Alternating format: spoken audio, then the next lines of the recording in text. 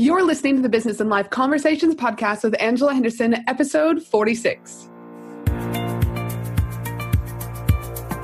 Hey there, you're listening to the Business and Life Conversations podcast. My name is Angela Henderson, and on this show, we talk about improving your business, life, or both by having amazing and rich conversations with brilliant guests who will inspire you and who will give you tips and tricks to help you grow both in life and in business. Well, hey there, Angela here, and welcome back to another episode of the Business and Life Conversations podcast. I'm your host, Angela, from Angela Henderson Consulting, where I help women in business develop the foundational framework and strategy they need to grow sustainable and profitable businesses. I'm super excited for today's episode because I'm not only talking to someone I've long admired, but someone who has now become a very, very dear friend to me. And that amazing person is Zach Spuckler from Heart, Soul, and Hustle. In this particular episode, you're going to learn what is a challenge, what are the benefits of creating a challenge for your business, and the steps you need to take to create that wonderful challenge.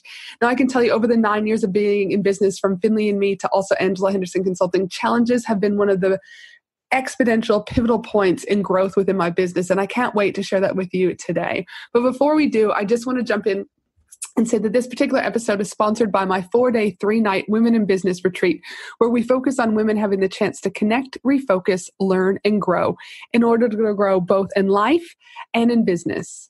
My retreat is going to be held from October 24th through October 27th down at the Gold Coast here in Queensland, Australia, and it is an exclusive event with only 50 tickets being sold.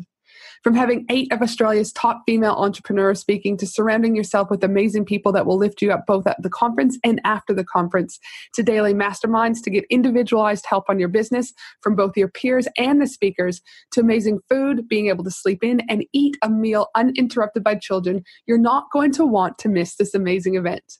To learn more about this event and to purchase your ticket, head to angelahenderson.com.au and simply click on retreat. And yes, we do have 6 monthly payment plans to also help with your cash flow.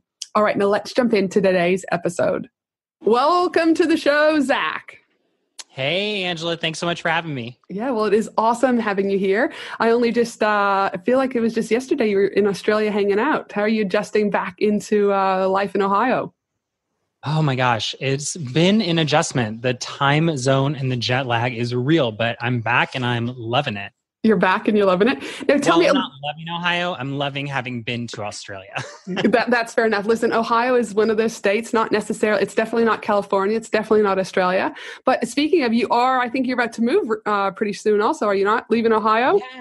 Yeah, we're leaving Ohio and we're hitting up California. So we're excited to get somewhere that has sun a little more like Australia. So we're very excited. Well, dude, that is awesome. And I'm also excited because that means I got a place to stay when I hit over to California, which will be super fun. Now, Let me ask you this. On your recent podcast episode, before we jump into challenge marketing, you were talking about how you took a 3-month break. Is that right? Yeah. It was like 2 months and 3 weeks, or 2 months and 3 weeks. So a 3-month break from content creation. Mm-hmm. And how did you end up feeling? What are your kind of like little insights before we jump into this episode about that? Because I thought it was super interesting because I think a lot of entrepreneurs put a lot of pressure on themselves to be doing what everyone is telling you to do or what you must be doing, but you've kind of done that counterintuitive stuff. And how has that worked out for you? Yeah. So, to be really transparent, I still kind of posted on Instagram and on Facebook from time to time, but more from a place of when I felt inspired or I wanted to share what I was doing on my vacation, or it was something that, my VA was taking care of. So I think while I was offline, there were like a few inspirational quotes posted by my team. But for the most part, I really just stepped back and I gave myself 3 months to be like, you don't have to create a podcast. That's my primary form of communication is podcasting. And I did a couple of emails to my list, but that was actually at your advice. You were like, you got to email them at least. And so I did email some old content and some recycled content. But I really stepped back for several months and I just gave myself the space to get creative again. And I took the 3 weeks I was in Australia completely off from business, other than about 5 to 10 hours of work that just kind of, unfortunately, the nature of a lifestyle business is you are the brand. So you do have to show up and do some stuff. But I worked about 5 to 10 hours over the course of 3 weeks, less the 2 days I was at a conference. I don't really consider that working because I love it and it lights me up. But I came back really refreshed and excited, and we've got podcasts lined up, me being on podcasts, people coming on my podcast. We've already batched out about 8 weeks of content. I've started emailing my list again. I'm posting on social media. I've built a Facebook group for 30 days. Like, I am just back and refreshed, and it's never felt easier to like create good content. And I think that's an operative word there. It's probably easier, but I would also suspect that the quality of your content is so much better than just ticking a box and saying I did it from a quantity point of view. Totally. I think the biggest thing is when I came back, I had this clarity around the podcast that is, I'm moving away from doing very like, give me your 6 steps to whatever, and having conversations with CEOs, because that's what I want to do. And I think that's what my audience is looking for. Don't get me wrong. I think that there's a place for it. And I think that people absolutely want and love the tactical step-by-step. But what I found was that after, 119 episodes of the show, there's only so many ways you can be like, here's the 6 steps to build your email list. Here's do 100%. 7 steps to run a Facebook ad. And now I've created the reach, and without sounding, too ego-y, the influence that I can reach out to people I want to have on the show and just have entrepreneurial high-level conversations about business and life and what it means. And so we've had a few people on the show so far with this kind of new format, and it's been so rejuvenating to just be able to have conversations with CEOs that you have in the silence, you have in the dark, you have in the hallway at these events, and be able to bring them to light on the show. And it's created a whole new spark of excitement for me. No, that sounds fantastic. And I think you are right. I think podcasts, and I still do it. Today will be one, because I think that with the how-tos for my particular cohort of individuals, what we're going to share with them today is super beneficial. But I think, like you said, for where you're at, you're in 119 episodes in. You can only talk about challenge marketing so many times on your podcast, or whatever that is. And I think that is super important to be able to, I guess, spruce things up a little bit. Yeah, 100%. And like I said, as I'm saying it, I'm like, and there's a set of questions for this one that is step by step. That's wrong. But I think though your audience is probably in a different space than what my audience is, right? So mine probably need a little bit more step-by-step guidance because they might not even know what a challenge is, where your audience, I think, is prime because you've been using that language and those words for a very long time. So again, I think it's 100% makes sense that you're pivoting how you're running the podcast. 100%. Now, before we hop into, how to increase, your email list and stuff with challenges, I always like to start, and we kind of started, I guess, but that's the nature of you and I. We've been friends for a while now, so we can kind of just flow with that. But for the audience who doesn't know you, I always start with a fun question, and you'll probably have a giggle with this because we've been talking about this. But I want, the question that I have for you is, I know that you love to shop. All right. I want to know what's the latest thing you purchased and why do you love it so much? Oh my gosh. So the latest thing I purchased was a designer bag. Mm-hmm. Yes. And I purchased it because we operate on the profit first model in my business. Mm-hmm. And what that means is we set aside money for taxes and profit in the business that pays me out quarterly. Mm-hmm. And I met with my CPA and he was like, you have X amount extra in your tax account. And when I was in Australia, I actually went to this designer store that I'd always wanted to go to. And I was like, I'm going to buy something here. And I bought a wallet and, it was a couple $100. It wasn't crazy. Some people will say that's crazy, but it wasn't this crazy expense. And when I was there, I fell in love with this bag. And I was like, mm-hmm. I really want to have this bag. Like that would be so cool. And it would just make me feel like abundant and wealthy. It's silly. It's material. I'm not really big on the material things. I drive a Ford Edge. I was so excited to have my SUV crossover. But for whatever reason, this designer label, I was just like, that would feel so abundant and wealthy. And so I took about half of my extra, I had excess in the tax account at the beginning of the year.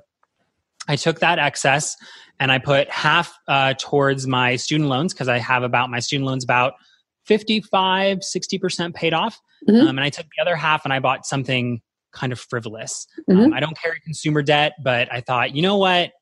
I don't go crazy too much of the time. Mm-hmm. Once in a while I do. But it just made me feel wealthy and abundant. And it was cool to say that I could do it. So I haven't told a lot of people about it because maybe we can even touch on this, but I do have like this fear of judgment from other people that I've bought this expensive bag that I don't need. But it makes me feel good and abundant, and I'm really excited to like carry it through the airport. But I think though too, and again, I think it depends on where you're at in business. And we've been talking about this when you were here in Australia, is that sometimes there's this like, I don't know, taboo. Gosh forbid you talk about wanting to be a millionaire, or God forbid you talk about wanting to be wealthy, right? And not from a space of like, oh, I'm going to be driving around in Mercedes. Maybe you will be, right? If that's what you choose. But there is an essence of that it is okay, or we should feel okay that if we're working hard, we do have a successful business. You didn't go and put the bag on a credit card. Your accountant said to you, Zach, you've actually got this X amount of money, so why shouldn't you go and do something nice with that? And it doesn't mean that you've got to go buy a wallet or this. It might just be that you're buying flowers for yourself for the week. Yeah. The fact is that I think business owners need to give themselves permission that it's okay to have indulgences, and that it's all right.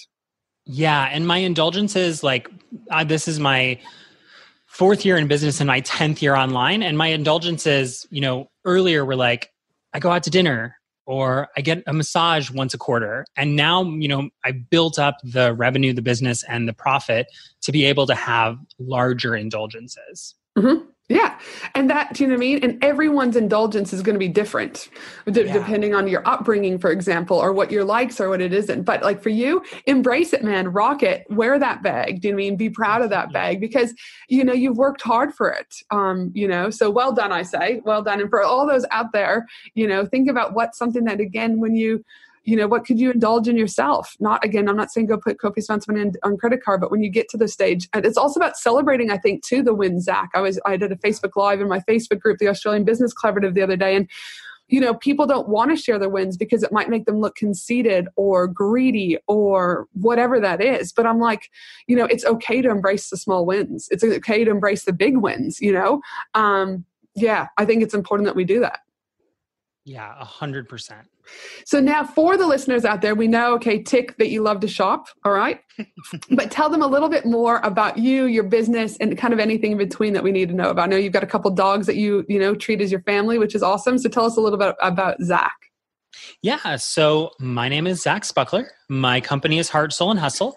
And basically we work with digital-based businesses who have digital products, courses, coaches, consultants, that type. And for those who want to know the more personal side of me, I have 2 dogs, Ted and Charles, or Theodore Bearstein and Charles Barkley, as their full names would be. And they're 2 little itty bitty dogs, totally perpetuating the stereotype. Love having my little dogs. Yep. And I'm addicted to Disney. I've been to Disney World several times. I took a solo trip about 2 years ago, all by myself, 7 days at Disney World. One of the best things I've ever done. If you've never done a solo trip to Disney World, can't recommend it enough. Front of the lines, easy to get dinner reservations. So that's kind of who I am on a personal note. On a professional note, I've been in the online marketing space for about 10 years. Actually, even more than that. I made my first dollar online when I was 12 years old. And I know that because I don't know exactly what it's called in Australia, but in America, you have a social security number. Tax file number. Yep. Yeah. You have to use that to get paid. And I had to borrow my dad's because I was online money scam. And I was like, Dad, you have to say that you're doing it. And luckily my parents have always been really supportive. And he was like, okay, whatever. Or maybe he wasn't. I don't really remember the exact situation, but I used it. And I collected my first dollar online when I was 12. And that was in it was called pay to click advertising. Basically, you got paid to click on advertisements, and then you got a recurring fee if you got referrals under you to also click on advertisements. And it was like so old school. So I don't even know how to explain it, but I was really just fascinated with the idea of turning nothing into something and generating revenue online. And I never really wanted their traditional job. So fast forward several years, I've done all kinds of stuff. I've done direct sales. I've done affiliate marketing. I've flipped a website before. I've done food blogging. I've done Pinterest marketing. I did blog consulting. And now I came to a place where basically over the 8 or so years that I was doing that, I really sat down and I had a conversation with myself where I said, what is the common thread of all of this? And number one was generating revenue online. I'm very motivated by like creating something out of nothing. But the other one was marketing. When I looked back at what I loved, in the pay-to-click, it was recruiting the referrals. It was figuring out the numbers and crunching how that would build my overall referral database. And when I was in the food blogging space, it was Pinterest and Pinterest marketing, and I loved that. And when I did some ads management, it was finding new clients and doing the sales calls and closing new deals. And I was like, what I really love is the marketing. And I had this moment where I said, what I really love is the marketing, but I'm no millionaire. And so I started Heart, Soul, and Hustle on a couple basic principles. One was that I would always operate from integrity and tell people, look, here's what I've done. I can't show you how to make $1 million, but I can show you how to do what I've done so far. And the other one was that I was going to, basically, you can do anything with heart, soul, and a little bit of hustle. Yep. And so I started my business, and at the time I was making like, I had gotten like 4 or 5 clients with Periscope, which was an online live streaming platform. If you remember, now Facebook Live is taken over. But I did this, and after 30 days, I had several Facebook ads management clients because I had learned how to run Facebook ads from my blog days. And I basically did a live stream where I was like, hey, if I showed you how I'm landing clients with Periscope, would you be interested for $97? I did it at Starbucks. We sold $1,200 worth of a program I hadn't created yet. We ended up selling over $2,000 over that weekend. And from there, I've always said, okay, well, here's how I launched on Periscope and built that to a 6-figure product. And then I said, do you want to learn how I'm doing Facebook ads? I built my Facebook ads program to a 6-figure product. And I fell in love with launching these products and created a product around how I was launching. And fast forward now, I teach how to launch with 5-day challenges, which I've done for live streaming, Facebook ads, launching. And I now teach people how to use my system. And we've done, I want to say, just over $500,000 in sales with that system. Which is phenomenal. Which, just to give you a frame of reference, we did not keep all that. We have expenses and team and things like that. But we've got over 600 students in the program.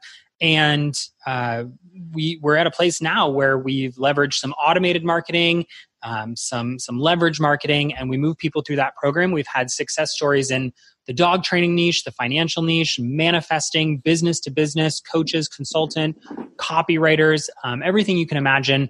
We've had someone go through and use that system. So that brings us to here, where we're talking about challenges. Yeah, well, exactly. But again, what I love to there, and that's what I love about you, Zach, is the integrity side of things. That again, yes, you've made $500,000, but you also, gave the disclosure this wasn't all profit, right? And so many freaking entrepreneurs, if I hear again that they made a 6-figure launch or that a 7-figure launch, you may have had that, but that was not your profit, right? And that I think it is important that when people, hear that. So I appreciate that you saying that to the listeners, because so often I think, people go, oh, well, how could I do that? Or, is that really true or whatever? And then again, you have made $500,000, but it's not all profit. That was the revenue from it. Totally. And growing, we can talk about this. And as we are today, we're going to talk about, how to grow your list and increase sales through challenges. But for those of you that are listening out there, not everyone is going to know what a challenge is. So what is your most simplistic way for letting someone know what a challenge is? Yeah. So in simplest terms, a challenge is a period of content delivered followed by a period of sales. So if you're familiar with the concept of launching, if you're not, that's okay. But basically, it's where we show up for our audience and we deliver content or value for free for a period of time. And then we say, if you liked this free content, it's an intro to some of what I teach inside my paid offer. Now you can come join me in my paid offer. Mm-hmm. So it's very similar to what companies like Apple do, right? They deliver lots of value. They show up, they create commercials, they build anticipation, they build buzz. And then they say, and by the way, the iPhone is available starting this day. And then they do keynotes and promotions and blog interviews and content with Tech CNET and TechCrunch. And then the cart opens. And then for a period of time, you can be one of the first to buy the new iPhone. It's the exact same concept delivered via, we recommend 5 days, and we can get into why that is, but free content, which in your case is going to be value-based content, followed by a period of time where your cart is open and people can buy your coaching, consulting, or digital course. And, to give you guys some examples about what 5-day challenges is that I was just down at James Shremko's event, and I spoke about challenges too, because I love challenges, Zach. I think every business should at least test challenges. And I think it's just one of those avenues that once you do it, you can rinse and repeat every quarter. You can do it, do you know what I mean, every other month, whatever it is. But once you've got your challenge up and going, it really, really is a powerful way to not only grow your email list, have conversations, but equally have those conversions. And I know when I first started Finley and Me, almost 9 years ago, one of the challenges I did was 30 days, 30 ways to connect with your child. A friend of mine, Stevie Dillon, she's got one. It's called the Complete Roadmap to social media. Jada Selner, who I first initially heard about challenges from, did the 30-day green smoothie. I know you do the build a 5-day challenge. You can flip into a 5-figure launch. My friends Emma and Carla, the Merrymakers, they've got the lunch break challenge where they give you like a little yoga and Pilates thing that you can do to increase your exercise. And then I also run the free 5-day challenge on Discover How to Increase Your Sales and Get More Clients. So, there's a variety of different types of challenges. I think, Zach, you also said that you've done one where like they were in the dog niche, right? Did it, or wasn't, or maybe use it as an example where, yeah, with a student. You didn't do it, yeah, but you had a student. But like, because I hear often, my particular business can't do it, or my business can't. But I'm like, genuinely, any business can. You just have to be creative. Yes. Would you agree? Or do you also? 100%. Is there anyone that you've worked with where you feel like a challenge wasn't, do you know what I mean? Like it didn't work? Yeah, that's a really great question. And I love that you gave examples because I'm a talker and an explainer. So I tend to go really high level, really quick. So those examples are very helpful to cement it. But in terms of like who a challenge isn't for, I tell people like if you have really low ticket products where you don't have an audience already, and your lead cost would be higher than your return, then you're probably not a good fit for a challenge. And that tends to be with people who have like a physical product that's, between $15 and $30, where, what's your best friend is like press, viral marketing, organic marketing, product placement, right? That's probably not a great fit. The other people that aren't a good fit for a challenge are, and this is going to be a little direct, but people who want the one and done quick win. Yes. So we basically say that your first challenge is to figure out your offer. Your second challenge is to refine everything. And your third challenge is to profit. Mm-hmm. So you also have to be willing to kind of put in the time to test it and see, does this resonate with my audience? Does this not resonate with my audience? Is this content converting? Is this content not converting? So if you have a really low ticket product where organic or viral marketing is going to serve you better, probably not a great fit. And it's really ideal for digital-based products or service-based products. And then people who are willing to test, refine, and plan. Mm-hmm. No, fantastic. And I know being in the e-commerce space with Finley and Me, I initially, a lot of people was like, oh, you can't do a challenge, your e-commerce. But what I did was I was able to look at what my audience was struggling with. And through the e-commerce, I actually was able to build 3 different challenges. It was 30 days, 30 ways to connect with your child, 30 days, 30 ways of Christmas cheer, and 30 days, 30 ways of self-care for moms. Because obviously my ideal client was those particular moms with young kids buying educational toys, etc. But what I was able to do, I was able to then monetize it. I was able to bring on sponsorship, so people would sponsor the challenge. I was also able to, in the 30-day, 30-way Christmas challenge, I would give this is the one thing that you can connect with your kids during Christmas. And then I'd also feature a product of the day, so that when the challenge was done, they had already been exposed to 30 different products that I had by adding value with the challenge, and then was able to offer them a coupon code at the end. I love it. So maybe I have to take it back. You can make it work in the e-com space. So again, I was like, I'm going to challenge you on that one, Zach. I made it work. Do you know what I mean? Now, I'm not saying again, but I think again, if you could figure out the needs, like if you were a dog owner, for example, I guess, and you had something and you were selling, I don't know, dog food, leads, I don't know, etc. You might teach them like 5 days, 5 days to get your dog to sit. I don't know, something like that. But then again, you're showcasing a dog product every day, I don't know, but again, that's how we made it work with Finley and me. And then we just offered them a 10% off coupon at the end. That was our offer. And we did it for the Christmas cheer one, for example. We did that one in October. And then November, we did it in November. So then they got 30 days of the product. So in December, they then were using the coupon to buy the Christmas presents. Oh, I love that. So yeah, so that worked. That one did. So now what do you think, for those out there, you're like, damn, this shit's going to be hard work, right? Or it's not, I might not, do you know what I mean, I might not see the ROI right away. I guess, would you also say, like, what are the benefits do you find of a challenge? The biggest benefit is that you build a connection and a community with your audience. Mm-hmm. So when you are able to connect with your audience through free content and provide them with content, like perfect example, your 30-day challenge, 30 days, 30, oh my gosh, I'll let you say it. 30 days, 30 ways to connect with your child.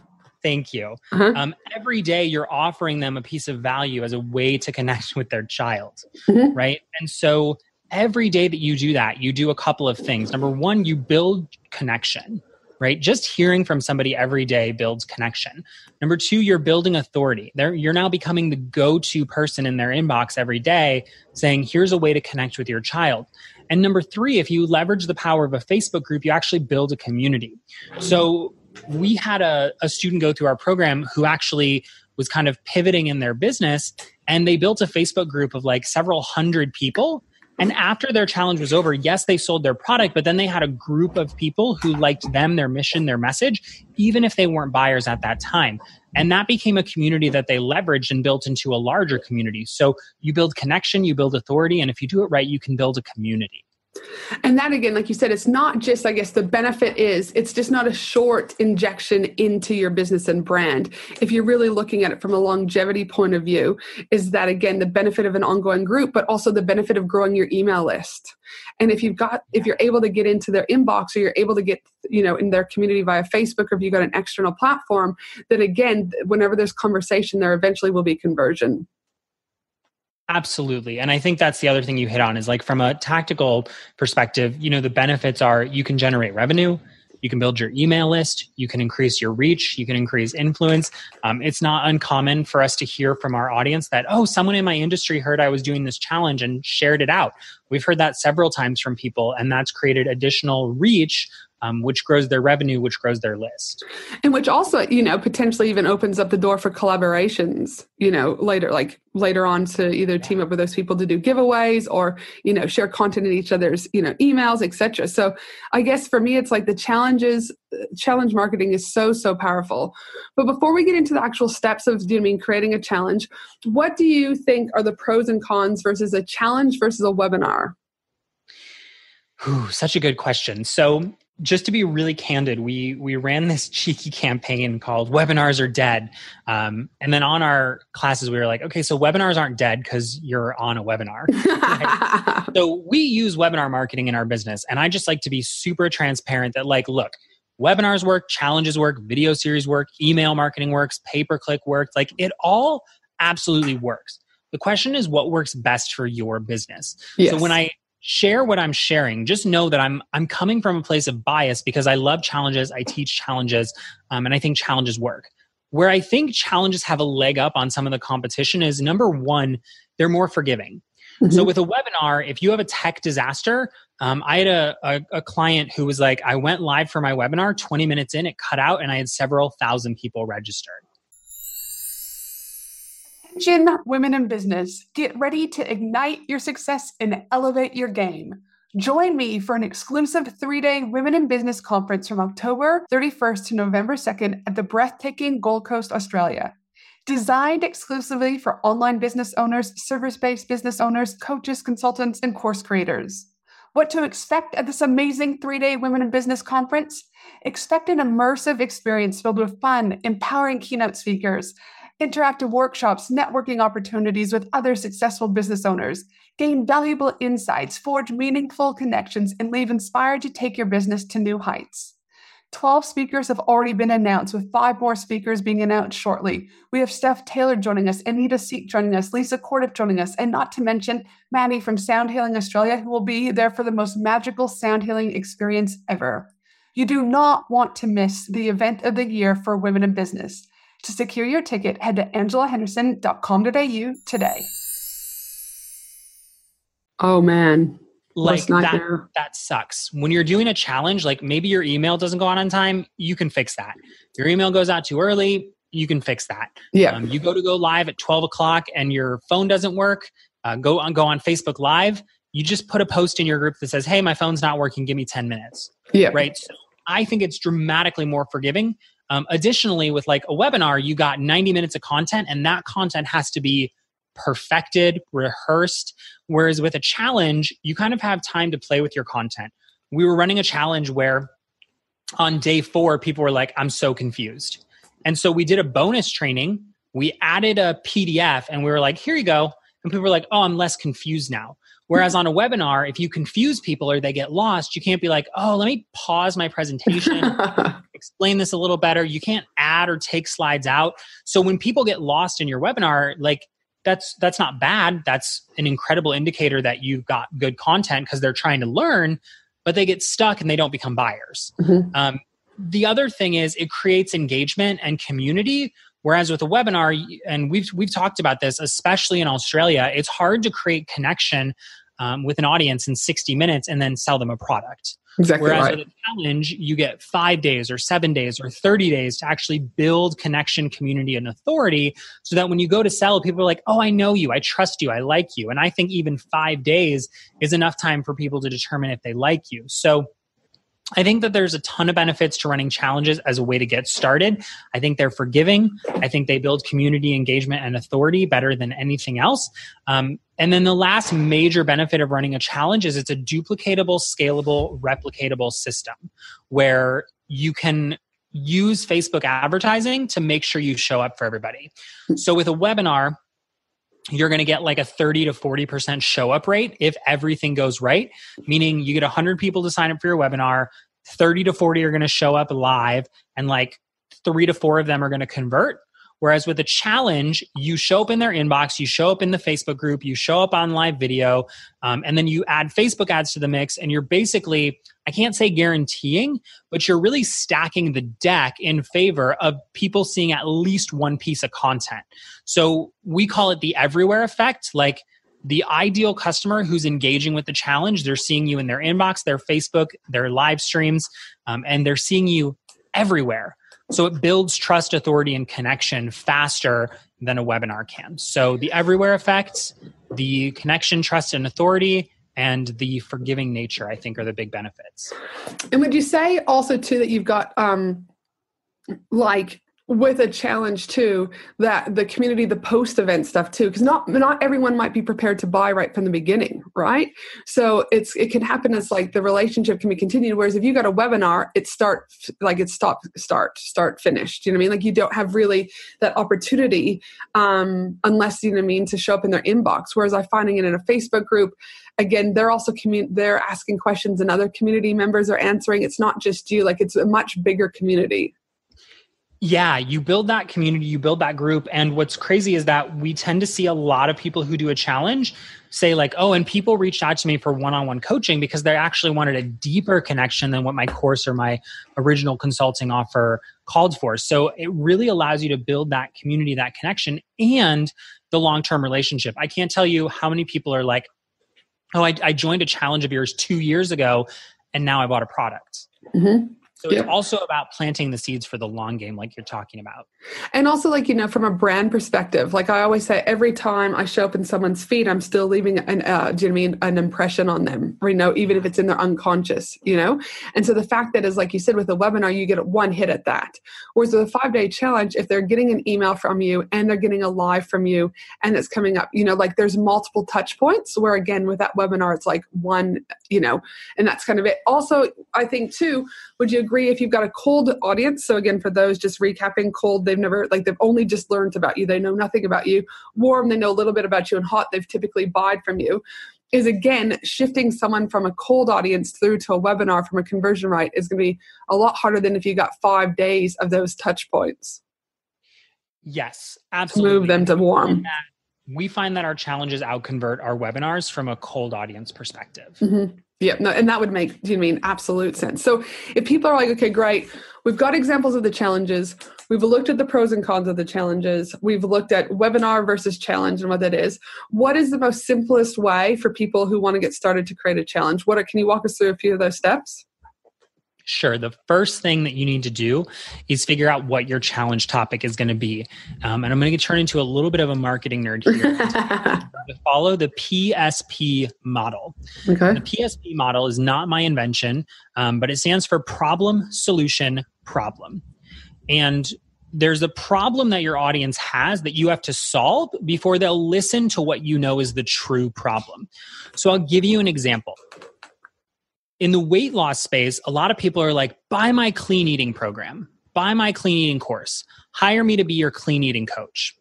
Well, your audience isn't running around, generally speaking. I know there's a subset of this audience, but for the most part, people aren't running around going, if only I was eating clean, I'd be happier. Yes. Right? They're saying, oh my gosh, if I could be down a pant size, I would be happier. If I could fit into those jeans I had to put in the closet 3 months ago, I would be happier. If I could put a notch in my belt that I had to punch out myself because my belt's so small, I would be happier. Right? Mm-hmm. That's what they're saying. So if you run a challenge called the 5-day clean eating challenge, don't get me wrong, you're going to attract people who are like, well, I know if I eat clean, I'll lose weight. But guess what? They're not there to eat clean. They're there to lose weight. Weight, yes. Right? But if you run a challenge called drop a pant size or the fit back in your college jeans challenge, like that's way more enticing. Now, there's a fine line where you have to understand, like, what can you promise your audience? You know, what are you actually able to deliver? And I tell people, think about if the ideal customer follows every step of your protocol and tunes into every live training and does everything that you have to offer, what can you reasonably offer in 5 days or 7 days or 30 days, right? So that's where you have to start. You need to say, what problem does my audience perceive themselves as having that I can solve to uncover the root problem? So in this case, just continue with it. The problem is I want to lose weight or I want to fit in a smaller size. The solution is drop a jean size challenge. And then throughout that challenge, you can say, and one of the easiest ways to lose weight and beat bloat is to eat clean. Mm-hmm. But because you've met them where they are, they're now receptive to hearing what you know is the problem. The problem is their diet, not their weight. Yeah. Even though is a consequence of their diet, you have to meet them where they are. And so would you also say something like, again, I go back to the dogs because so many people have dogs. If you just said, join my 5-day dog training challenge, you'd still get people joining because so many people have dogs or puppies or the problems. But if you said something more specific, like join my 5-day challenge where I'll get teach your dog to sit, the actual tangible, measurable thing at the end of that particular challenge is their dog should be able to sit. Exactly. And if we go with that example, the problem is my dog doesn't listen. Right? Yeah. So get your dog to sit in just 5 days. The solution is, oh my gosh, you need a training schedule, or the solution is you get their dog to sit. And then the new problem is, well, how do I expand this to stay? How do I expand this to walking off leash? And that enrolls them in your program called Teach Your Dog 10 Commands in 30 Days. Yeah, right? Exactly right. Because I guess, again, and I run challenges, but for those that are out there that don't, you're obviously wanting to get them, you know what I mean, in the topic needs to be relatable to the offer, does it not? Sometimes. So that's a really good question. Sometimes. So I'll give you a marketing example. We did a challenge on Facebook ads, right? For our Facebook ads program. We don't sell it anymore, so no shameless promo here. But we had a Facebook ads program we used to sell. And our 5-day challenge was called How to Create Your First Sales Funnel. The reason we did a 5-day sales funnel is because when we asked our audience, what's your problem? They were saying, I'm not getting any sales. I need a sales funnel. Sure. Yeah. We were like, no, you don't need a sales funnel. You don't have any traffic. Yes. That's the big problem. Right? So their problem was, I need to generate sales. So we said, fine, you want to generate sales. Here's the solution. It's a sales funnel. And then they were like, oh my gosh, Zach, my real problem is how do I get traffic for this sales funnel? And we were like, well, see, your underlying problem has always been traffic. There's no one to put your offers in front of. Now you need Facebook ads. So sometimes the underlying problem is like you need to like really meet them where they are with something. It's related, but it's not exactly the product. And then say the next step is the product. Okay. Yep. No, perfect. And do you feel like the people, like for that example that you gave with your challenge there, was like the aha moments came? Yeah. And I think that's the big thing is like, I always tell people, like, does your audience want to be told what their problem is, or do they want you to ask them what their problem is? Right. Mm-hmm. Yes. So it's like, by going through that process of meeting them where they it's like, is this your problem? Okay, I can help you with that problem. Tell me what else you need. And at the point in time that they're saying like, oh my gosh, what do I do next? You've got the solution. So you're not saying, here's the solution to the problem I'm telling you have. You're saying, hey, I hear that you have this new problem. Here's my solution. You're creating the aha moment of, oh my gosh, here's what I need next. And if you do it right, they think they need something before you ever offer it. And when you offer it, it's in congruency with what they think they need. And then they're like, take my money. Yeah, exactly. Yep. Show me the money. Yep. So then if they go, so they've got the topic, they've worked out, do you know what I mean? The PSP, problem, solution, problem. And then what, again, do you suggest that they go from there? Yeah. So from there, it's understanding the basic structure of a challenge. And it's just 3 parts. Every day you do 3 things. You send them an email, you post on Facebook, and you do a live stream so that there's 3 touch points for people to engage with you. Mm-hmm. So every day you're going to have a daily task or assignment that takes 10 to 15 minutes max, and you send that out via email. So in the dog walking or the dog training example, let's just stick with that. Day 1 is have your dog sit with a treat.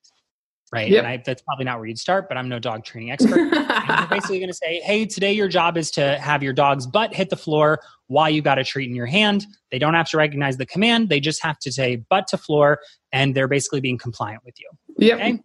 Then you send out an email. You post that same content on Facebook for the people who may not check their email. And then at noon, you do a live stream. It's like, hey, here's some common issues you might be seeing if your dog won't actually let you push their butt to the floor.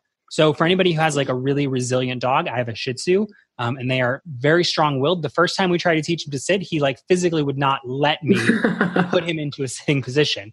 So we had that problem. So it's just a live stream that's supplemental information. The next day, you do another small task.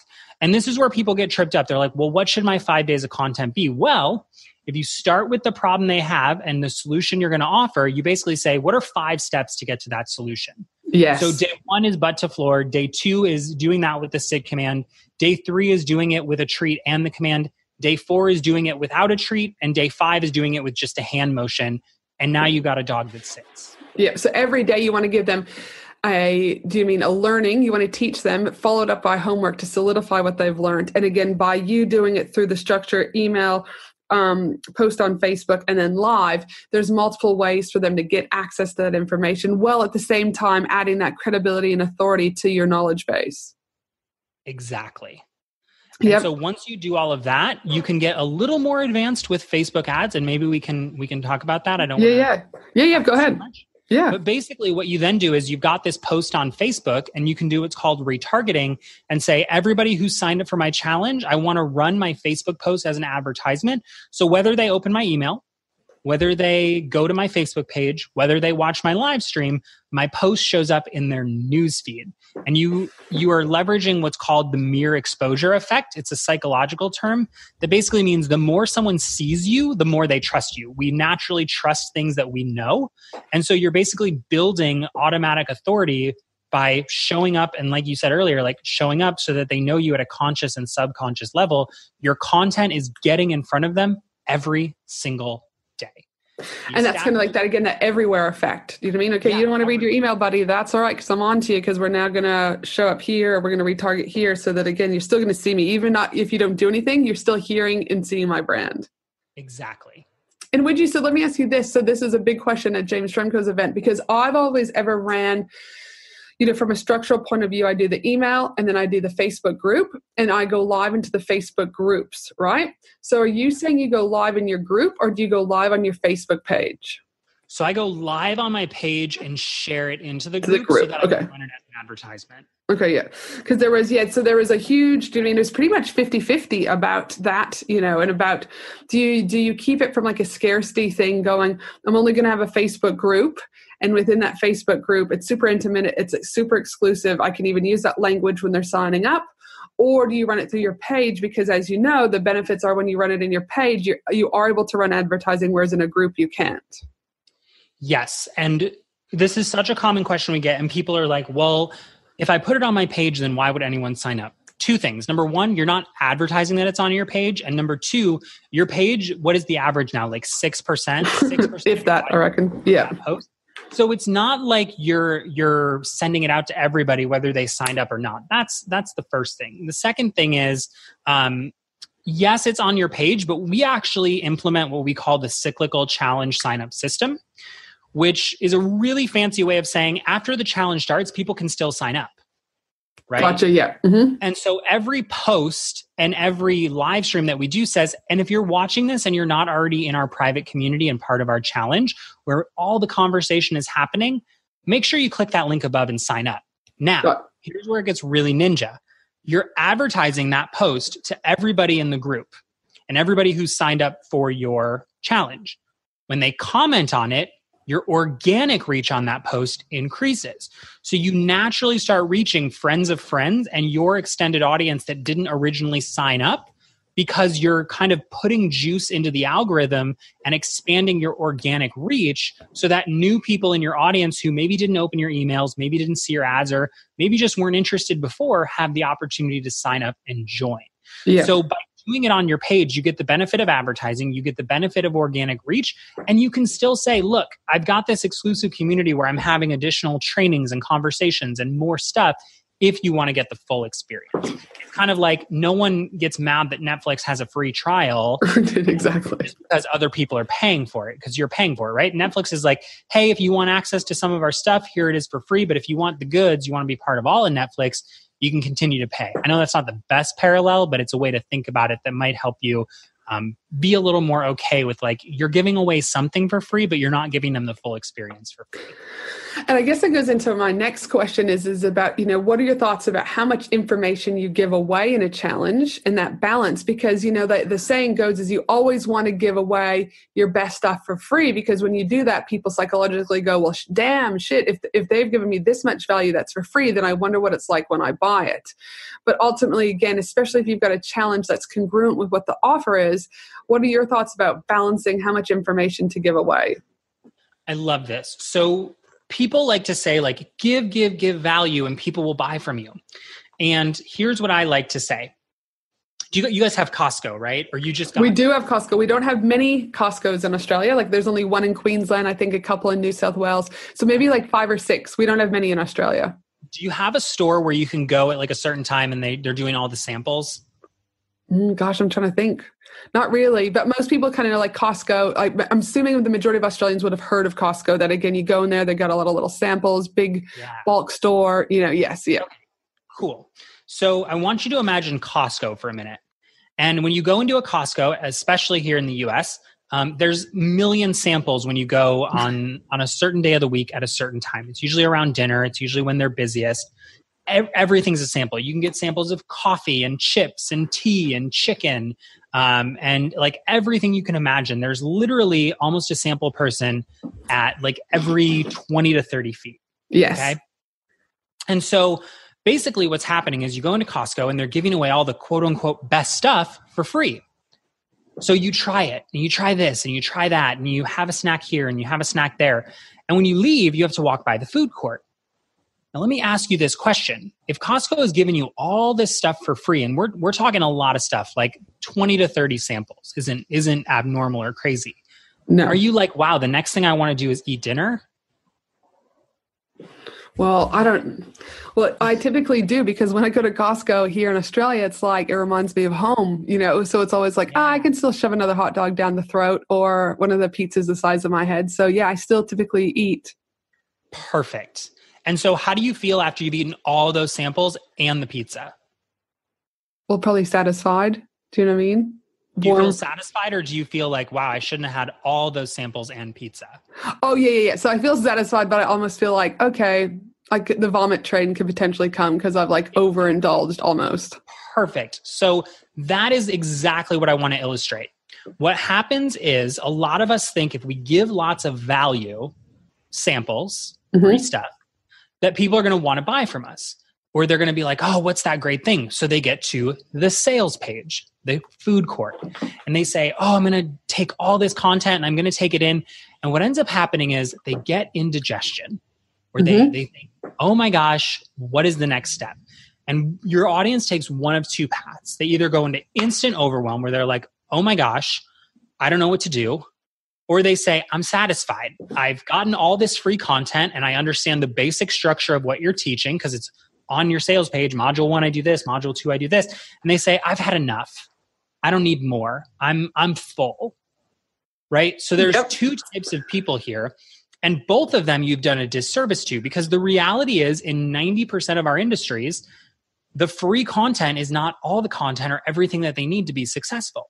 So what I tell people is you need to think about this differently. Your job is not necessarily to give so much free content that people are like, oh my gosh, you're so amazing, I want to buy. Your job is to make people realize, look, there is power in taking the next step. There's a reason that Weight Watchers charges money, right? It's not just it's because people who pay money are more committed. And so you want to tell your audience, look, here's what I'm doing. Yes, I'm providing value. Yes, you're showing up every day. Yes, you want to get them a result. But you're basically saying, look, I'm giving value. I'm meeting you where you are. I'm showing you everything. But I really want you to understand that you have a deeper problem that I can help you with inside my paid product, coaching, consulting, or course. So your question was like, where's this fine line between content and conversion? And I think the big thing to understand is if you've given so much content that they feel they don't need a next step, you've created content indigestion because they have a false perception that they have everything they need. Right. If you give so little that they feel like they've gotten nothing out of it, then they don't trust you. And so the middle line is solving a problem with your solution that really uncovers the root problem where you meet them and say, and I've got a solution for that problem too. No, perfect. And there again, it's like they're not full, they're not dissatisfied. There's, like you said, the middle ground is there and they're eager to want, I guess, to know more. And if you've done it well and you've really treated that true essence of community and that spirit of being within a community, people aren't going to want, it's like that fear of missing out too. Well, we're going to close the Facebook page down now. Where am I going to go now? And it's almost like they want more, not just from the content, but from that communal point of view also. Yep, exactly. No, perfect. Yay. And so if they've done the topics, they've looked at the structure, they looked at the Facebook ads and everything, like you said at the beginning, is it's kind of like that first one. It's like, then you need to, I'm assuming, assess, rinse, and repeat. Absolutely. So what we love about this system and what we tell people and challenges in general is that if you plan it out in advance and you build it out in advance, you can repurpose that from a very technical perspective. So you need an email autoresponder, you need a landing page service, but if you go to repeat the process, in most landing page and autoresponder services, you can hit a copy button. Yep, duplicate it, yep. Everything you've created and you tweak and modify as necessary. So maybe people were like, wow, on day 3, I lost a ton of engagement. You probably overwhelmed them. Let's modify day 3's content. Wow, on day 5, everybody responded to the email, but nobody showed up for the live stream. Oh my gosh, I need to really promote that live stream more effectively. You add that to your day 5 email and you add it to your day 5 post. So you really need to assess and figure out what didn't work, but you should duplicate what already has. We ran the same challenge, granted we tweaked and changed, for 2.5 years. And Dude, it worked brilliant. great. It worked great. And that's why we kept using it. So many entrepreneurs and business owners are like, well, it worked. What's next? And what's next is to refine it, right? It's not like Apple was like, wow, the iPhone is so great. What's next? The Z phone. No, it's the iPhone 2. Yeah. Right? Yeah. The next iteration of the iPhone. So it's like that's what you need to be thinking is what's the next iteration of my challenge, but still my challenge, still my content, still the same base hardware. And listen, if it's one thing too that I found when I did the Finley and Me stuff that I would do differently now and what I would give advice to people is so many people, and I know Zach, you can probably talk a little bit more about this, is like you closed a lot of your stuff down this year, right? And you simplified things. And so many times I think people, because it may have not been successful the first time, right? They're like, oh God, I've got to drop everything. I've got to start new. Whereas if they genuinely look at it from a lesson versus a failure and they tweak it, you don't have to keep creating new products. In fact, once you create one product and become known for that particular product, people actually start looking for you versus the other way around. So would you agree that it's best to kind of stick with it, rinse and repeat, refine, like you said? Like I know this year, my actually word of the year is refine. And it was about, I wasn't bringing anything else on. I was refining my 8-week coaching program. I was refining my VIP. I was refining my retreat. And that was it. Do you know what I mean? I wasn't doing anything else because we had lunch with Denise Duffield Thomas. And remember, one of the things she said was all roads for her lead to Money Boot Camp. It's one way. That's it. So with your challenges, would you say, I guess the same is that all roads lead to one thing and you don't have to be creating more challenges, just use what you have and tweak it? Absolutely. And we at Heart, Soul, and Hustle did that. We went from multiple courses to one course, one service, and then VIP clients. And that's all we do. And even that to me feels a little scattered, and we're working on how to refine that even further. So absolutely. I think that if you can get known for one thing, it's so much easier to be like, could you imagine if somebody was like, oh yeah, Angela, she's the SEO girl. And she also does Facebook ads. And I've seen her on Instagram. She does some Instagram marketing and she also teaches messenger bots. And you're like, well, what do I go to her for? Right. Yeah. Versus, oh, Zach is the challenge guy. If I want to run a challenge, I go to Zach. Exactly. So much easier to become known and relevant in your industry. No, yeah. So as long as I just want to hear what your thoughts were, because I just see so many people scattering because the first, launch or the first challenge wasn't successful. Where again, I think that's again a mindset thing. Is it success or failure, or is it just a lesson that you need to learn to do it better the next time? Yeah, absolutely. And my friend James Wedmore likes to say, like, failure isn't real. It's just your interpretation of a circumstance. Mm-hmm. And you never fail. You either like you learn or you hit your goal, but there's no such thing as really failing. Mm-hmm. No, I couldn't agree more. And I think it's just, people just have to embrace that. Like, I can't remember where I was going through. It was something I was reading this week or watching this week. And that's what they're saying is, so many times people think that it's the first launch and I don't know. I could go on forever about failing, but it's not actually. Like, look at your numbers, look at our Facebook ads. I was like, oh my goodness, I spent $5,000 in Facebook ads, or I spent $1,000 in Facebook ads, I've only been running ads for a week, or Google ads for a week. Oh my goodness, I'm going to pull it because nothing's working. But it's like, sometimes you just have to collect the data in order to be able to assess, step back, and then do it better the next time. But too many people, I think, want those quick wins. And sometimes, like you said earlier, it's not a quick win. You're here to play the long-term game. Yeah, absolutely. Fantastic. Well, if people want to learn more about you or have you help them set up their own challenge, how can they connect with you after this episode? Absolutely. So if you want to learn more, you can head over to heartsoulhustle.com or follow me over on Instagram at heartsoulhustle. And if you're like, dude, I'm all about challenges, I really want to structure in a system, you can head over to heartsoulhustle.com/challenge book. And I have a free little workbook that you can check out that really walks you through exactly how to start mapping out your challenge.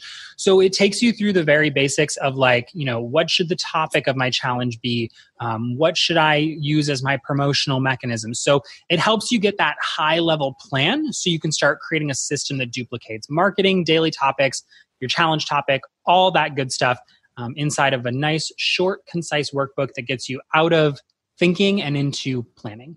Well, yay. Well, thank you so much for being here today, Zach. I appreciate it. I miss you and your partner immensely already since you've left Australia. So it's always fun to have some time with you, even though we are, oceans apart. And for the rest of you, my team and I will also be putting together the whole transcription for this episode at angelahenderson.com.au. And of course, I cover all sorts of related business and life topics inside my Facebook group, the Australian Business Collaborative, of close to 5,000 amazing community members. So I'd love to have you head on over there.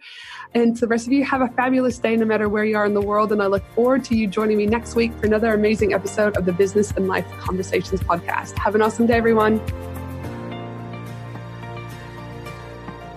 Thanks for listening to the Business and Life Conversations podcast with Angela Henderson. www.angelahenderson.com.au